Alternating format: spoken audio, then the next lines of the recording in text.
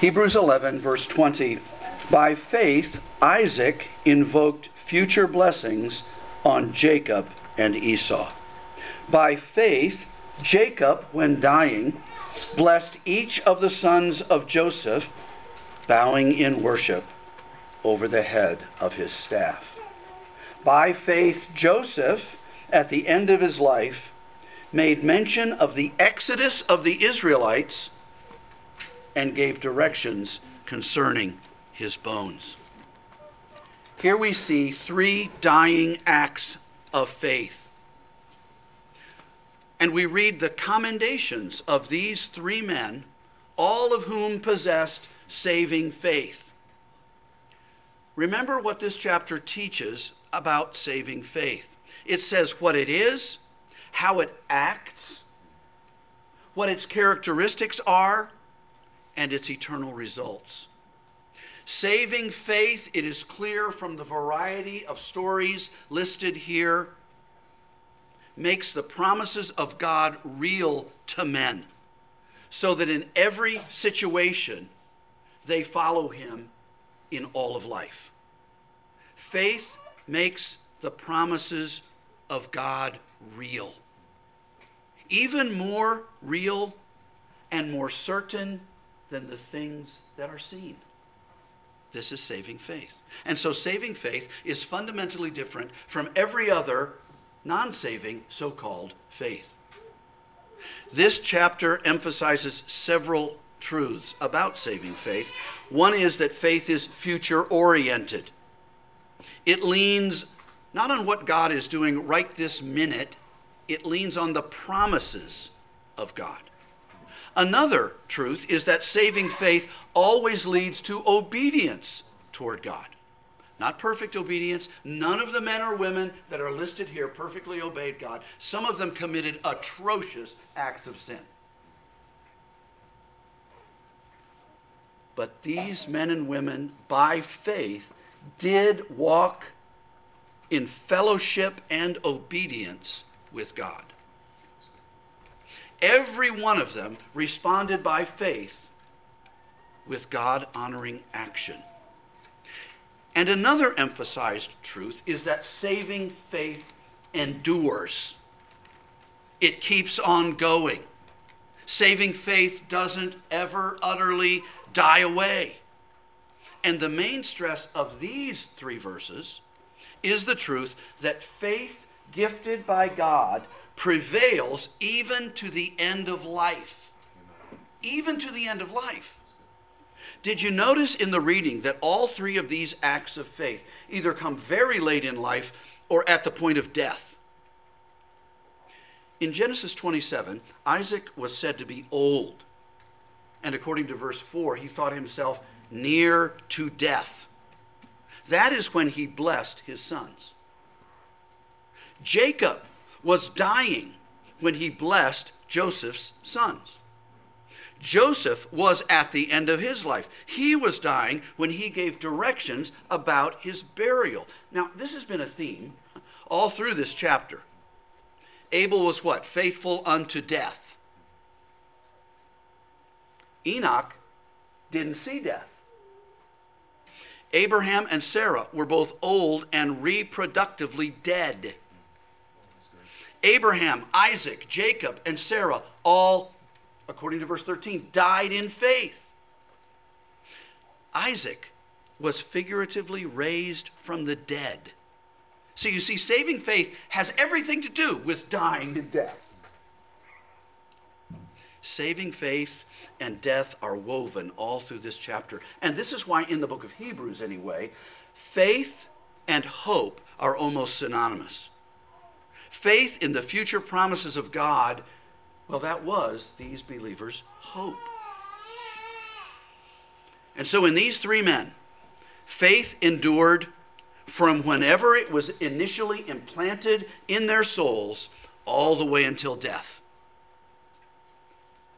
Faith waned at times, yes, but it never entirely left. It never disappeared. And at death, these three men were constant in their trust and obedience toward God.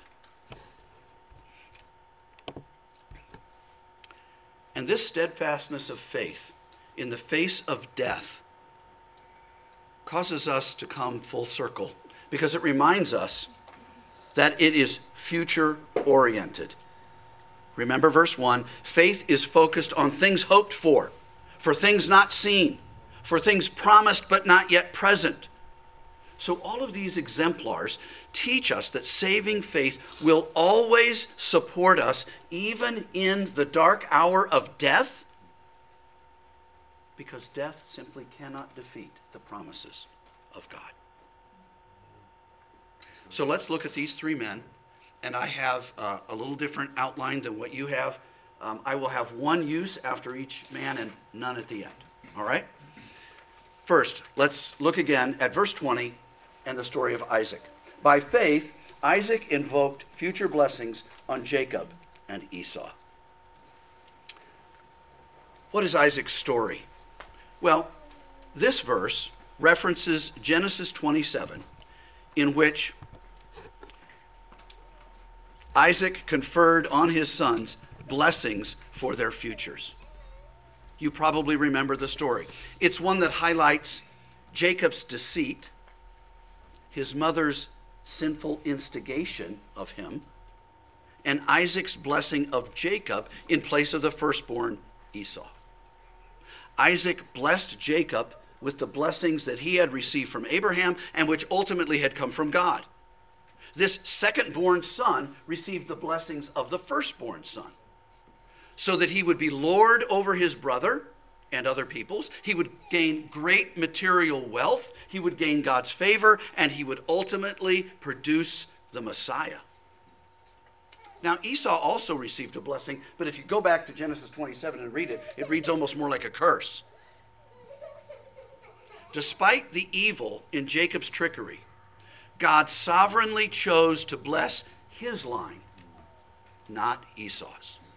And Isaac recognized this. He did not take back Jacob's blessing once it had been given, even though he realized he'd been tricked and it had gone wrong. But he confirmed, oh yes, he will be blessed. So this leads us to his act of faith. The specific act of faith commended to us in Isaac is this.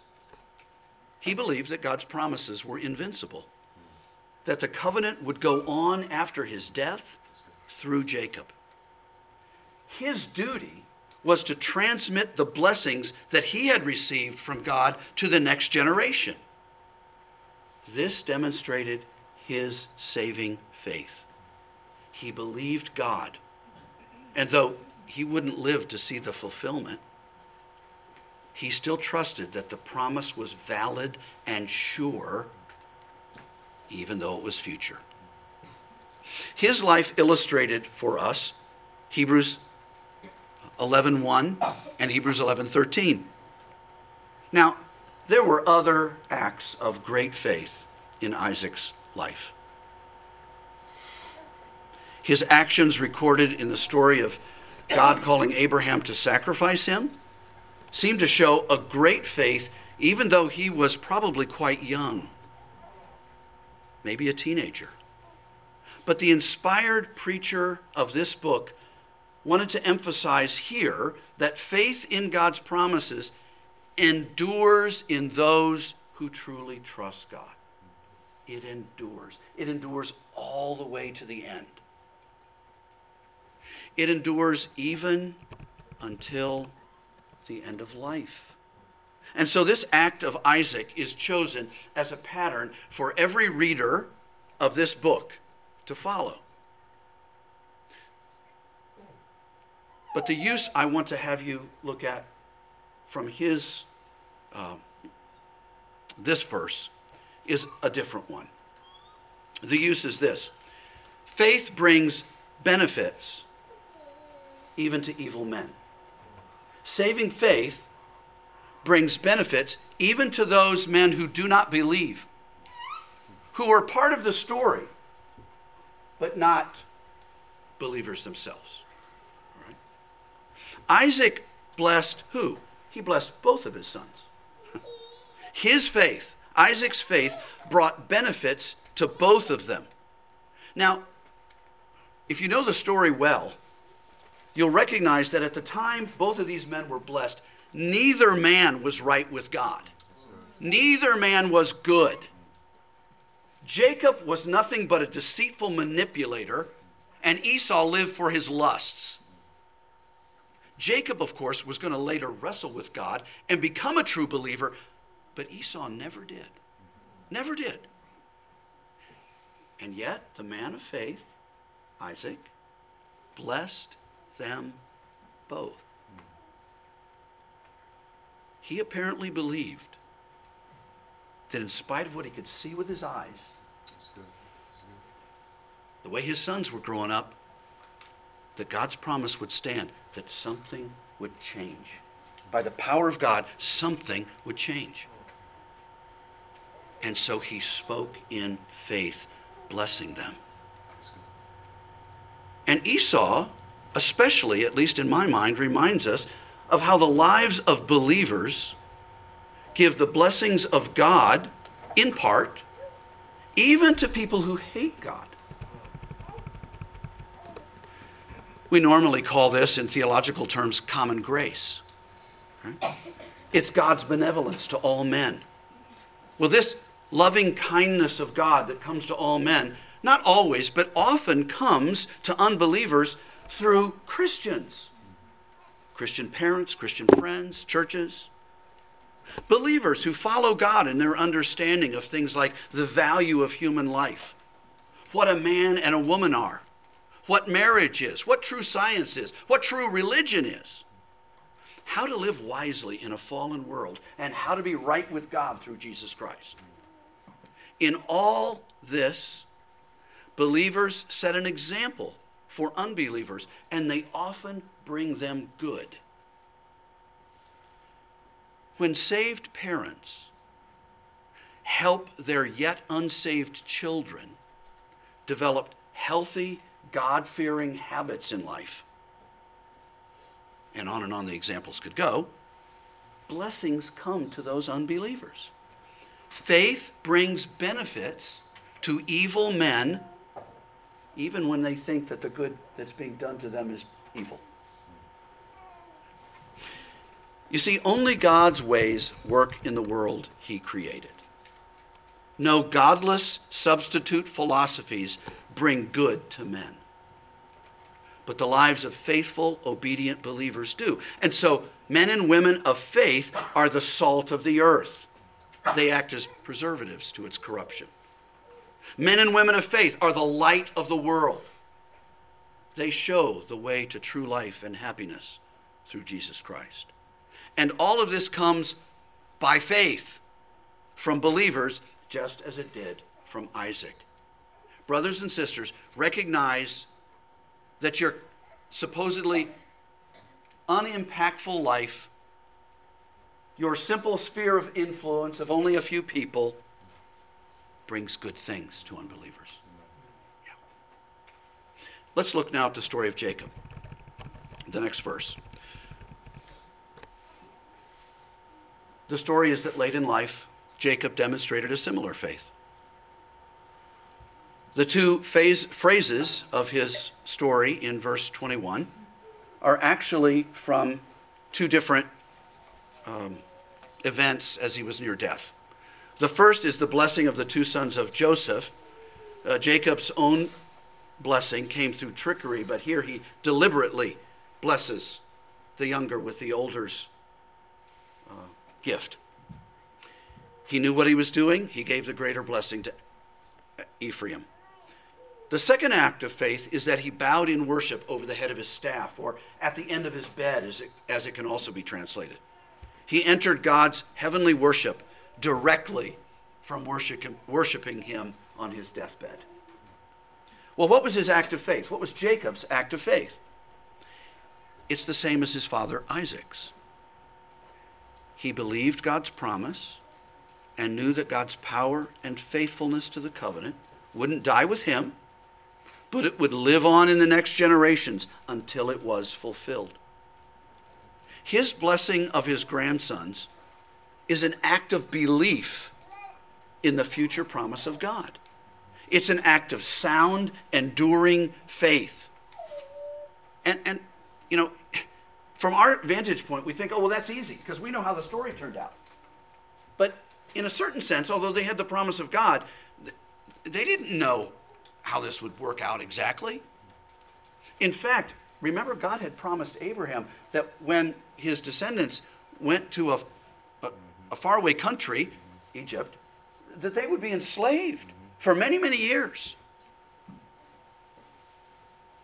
So if you knew your children or grandchildren were going to be enslaved and afflicted for many years in a foreign land, surely that would lead many of us to have doubts and worries. But faith triumphed in Jacob even at death.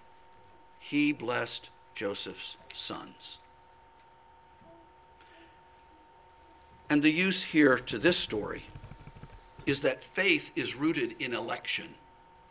Faith is rooted in election, or the electing love of God.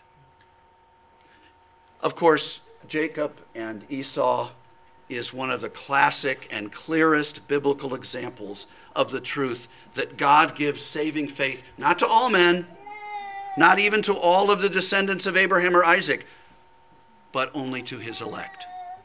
God had chosen Abraham, and then he had chosen Isaac, not Ishmael, and then he had chosen Jacob, not Esau, for the blessings of salvation. The Lord announced in Malachi, Jacob have I loved, Esau I have hated.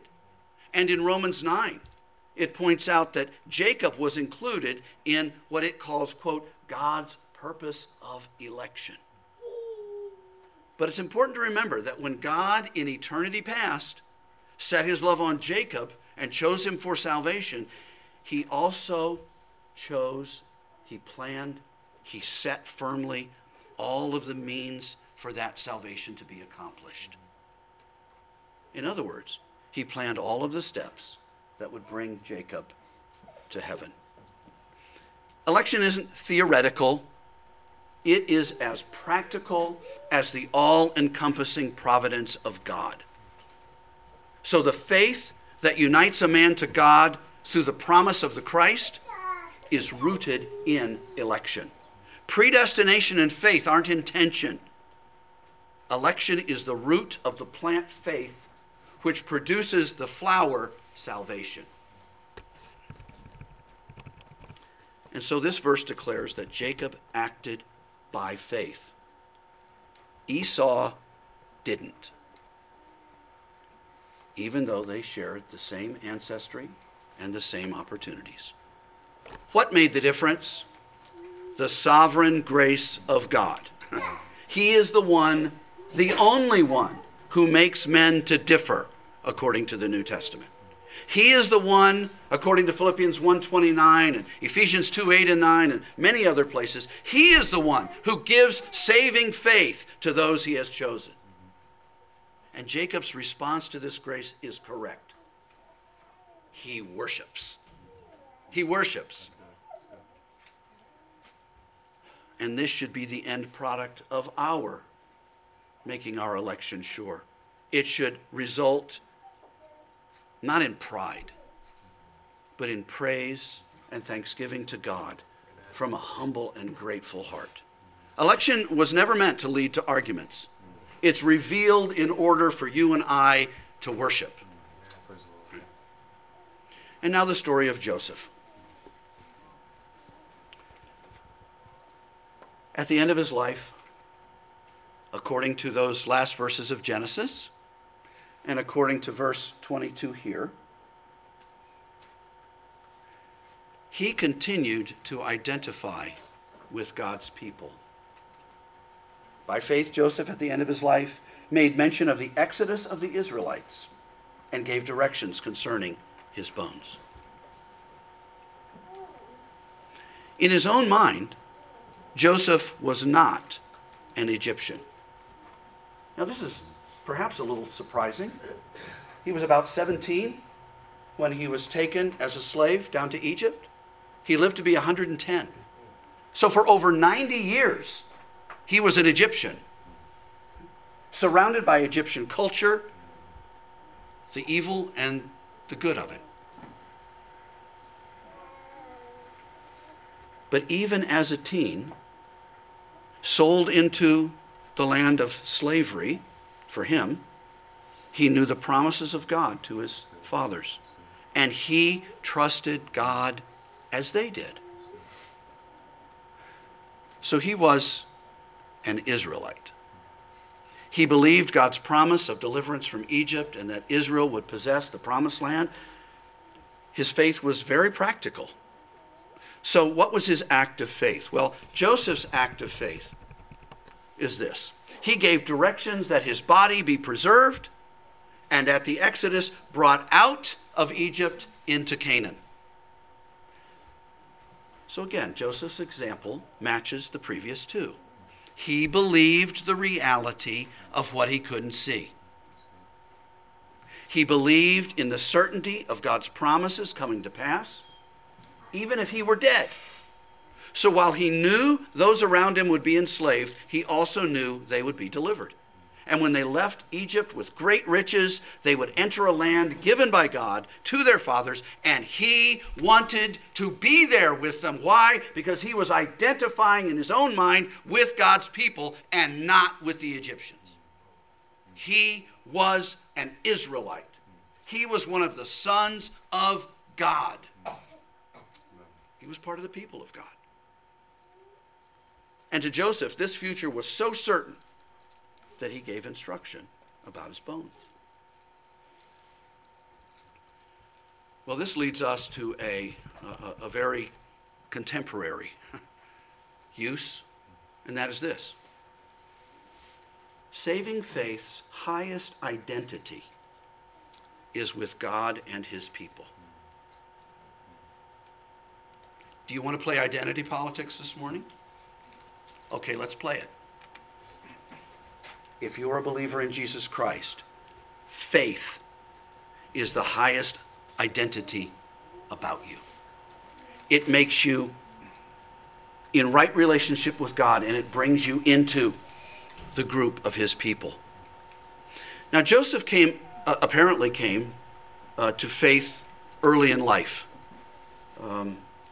It's interesting if you look at these three men, one is probably very early in life, teen or preteen. The next one's quite old, maybe 70 or 80 before he knows God savingly, and then the next one's real young again.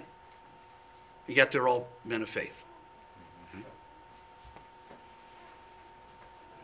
But he knew from his teenage years that Jehovah was his God and that God's people were his people. He believed the promise of a coming Savior through the family line, and that God would preserve, deliver, and even bless Israel in the centuries to come. And neither the dungeons of Egypt nor its throne with great riches could dislodge this conviction. Brothers and sisters, you must cling to faith with every ounce of God-given strength you have, because that is alone what distinguishes you. Because that's what lays hold of Christ, makes you right with God, enters you into the family of God, and preserves your future. Nothing else can do that. Only faith can do that.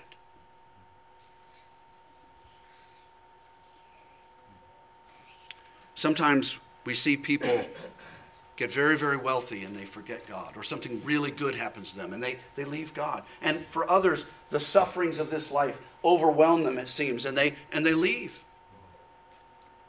But saving faith perseveres. Saving faith always endures. And that's not because you and I are strong, but because saving faith is a gift. It's a gift of God. It's a gift from an almighty God who never stops working on that faith in us. Oh, it may wane, it may wax, it may seem to even disappear to some people, but it never goes away. And it didn't go away in Joseph. Joseph didn't self-identify as, well, fundamentally in life, I'm the favorite of my father. Yeah, I mean, like, look at this jacket, right? He didn't pull the victim card and go, oh, well, fundamentally in life, I'm a victim to my brother's hatred. And it could never get outside of that. He didn't self-identify as a slave abused by his master's wife, or as a convict, or as the second in command in all of Egypt. That wasn't his fundamental identity. His self-identity was this: I am one of God's people. Amen. I am one of God's people. I, by the gift of God, have saving faith. His persevering faith over almost 100 years of Egyptian life didn't falter. Joseph was an Israelite. And I urge every true Christian here to think in exactly the same way as Joseph.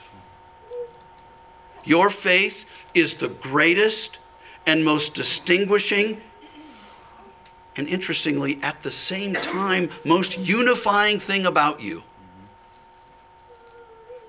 So you must first be Christians. True spiritual Israelites, children of Abraham, the father of the faithful, part of the family of God. I know some of you are male and some of you are female. Some of you struggle, or you don't struggle, with your sexual orientation. Some of you are very light-skinned, some of you are very dark-skinned, some of you are in between. Some of you are culturally or ethnically Hispanic or African American or Anglo or one of the other almost endless ways we have of dividing and identifying ourselves. But dear believer, all of these are a far second to who you are most fundamentally. Let me tell you who you are most fundamentally from Galatians chapter 3.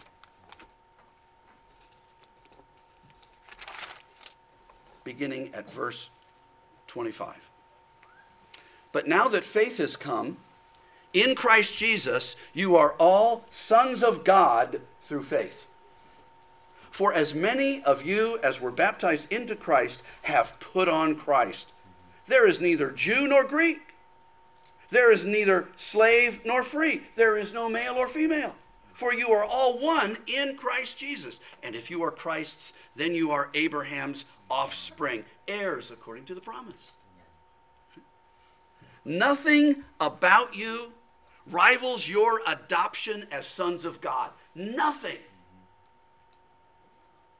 So don't let anyone undermine your position in Christ by convincing you that any other factor in your life is more fundamental to you as a person. If you do that, you will lose the gospel. That's how important this is. You could lose your own soul. Your fundamental identity must be with Christ and his family, the church. And we must think and act according to this truth, and we must oppose every false worldly philosophy that tries to overthrow this. If the church is to rightly honor God and love one another in a united manner, then we must first identify as Christians. Our privilege or lack of it. And I don't in any way want to make fun or light of some of the things. I mean, being in prison can scar you for life. Being falsely accused by your master's wife. Being sold into slavery by your brothers. I mean, on and on the list could go. I'm not pretending this didn't have any effect in Joseph's life. That it didn't play an important role. Let's not pretend he ever forgot these things. He didn't. But fundamentally, he was an Israelite. These things weren't who he was. They were things that happened to the man who was. See? So our privilege or lack of it, our ethnicity or color or sexual or economic or political descriptors must all bow the knee to Jesus Christ. Amen. Period. Amen. He is Lord.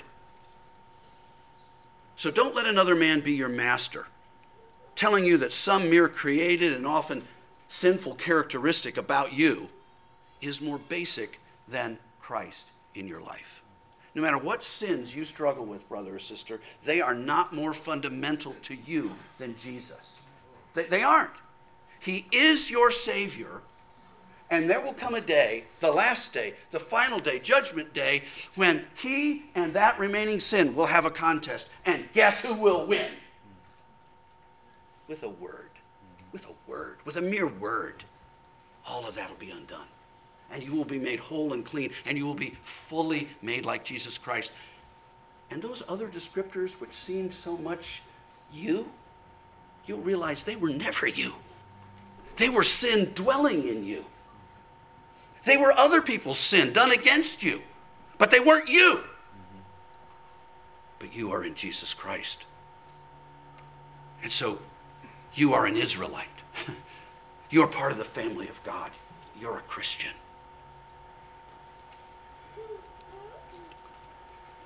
We ask our Lord, you tell us who we are. And we ask this in faith. And he answers in Joseph, you are my people. You are my sons. You are my church. Let's pray.